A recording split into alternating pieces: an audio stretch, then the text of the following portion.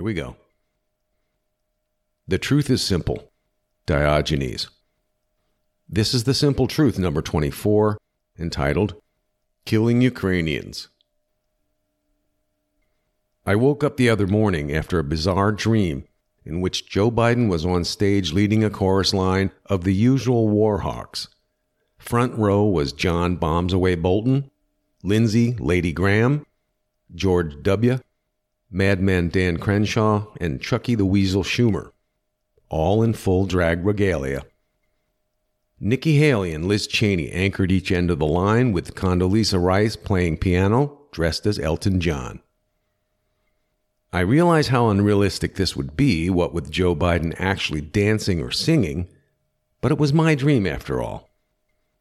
The song was a rousing rendition of the Ukrainian national anthem, followed by a peppy solo number sung by Vlad the Impaler Zelensky, also in full drag, called Let's Kill Ukrainians.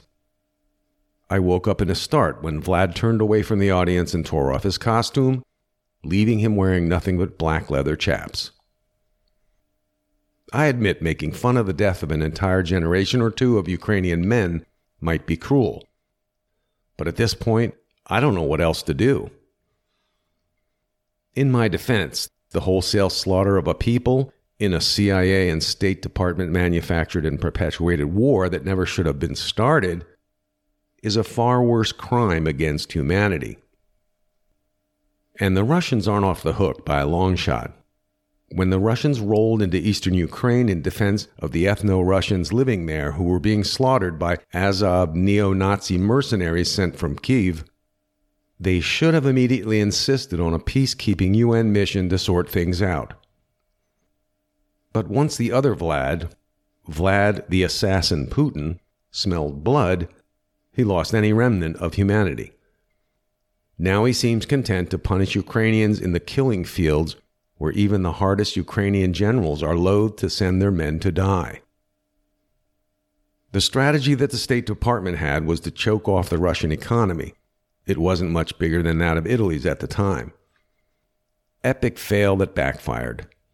All they managed to do was throw a number of European countries into near collapse by blowing up the Russian gas pipeline that they depended on to heat their homes in the cold winters. Despite the State Department's best efforts, the Russian ruble roared back even stronger. Russian manufacturing is now at an all-time high, and new alliances have been formed. The BRICS nations Russia is part of are expanding into what could easily become the dominant group of nations in the 21st century. They already represent 40% of the world's population, control a large amount of the planet's natural resources, and an even larger percentage of manufacturing. To say creating the Ukrainian war was a monumental blunder of epic proportions is a gross understatement. The U.S. foreign policy advisors who orchestrated this mess should be, well, sent to the eastern Ukrainian front. But, of course, now that the truth about the hopeless Ukrainian bog is seeping into the propaganda media that has been cheerleading an imaginary Ukrainian victory, and the American public has turned against the war, those same lunatics have moved onto greener pastures and are busy making as much of a disaster as they can create in the Middle East. I still wonder who convinced Hamas that bum-rushing into Israel and slaughtering 1,400 civilians would be a good plan. The level of disaster in Ukraine has been suppressed by the mainstream media. The body count in Ukraine is severely undercounted. Some experts estimate 500,000 dead and a lot more maimed for life.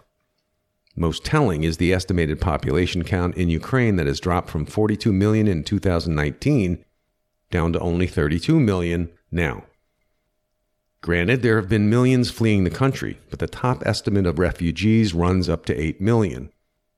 That leaves 2 million unaccounted for. If so, where are they?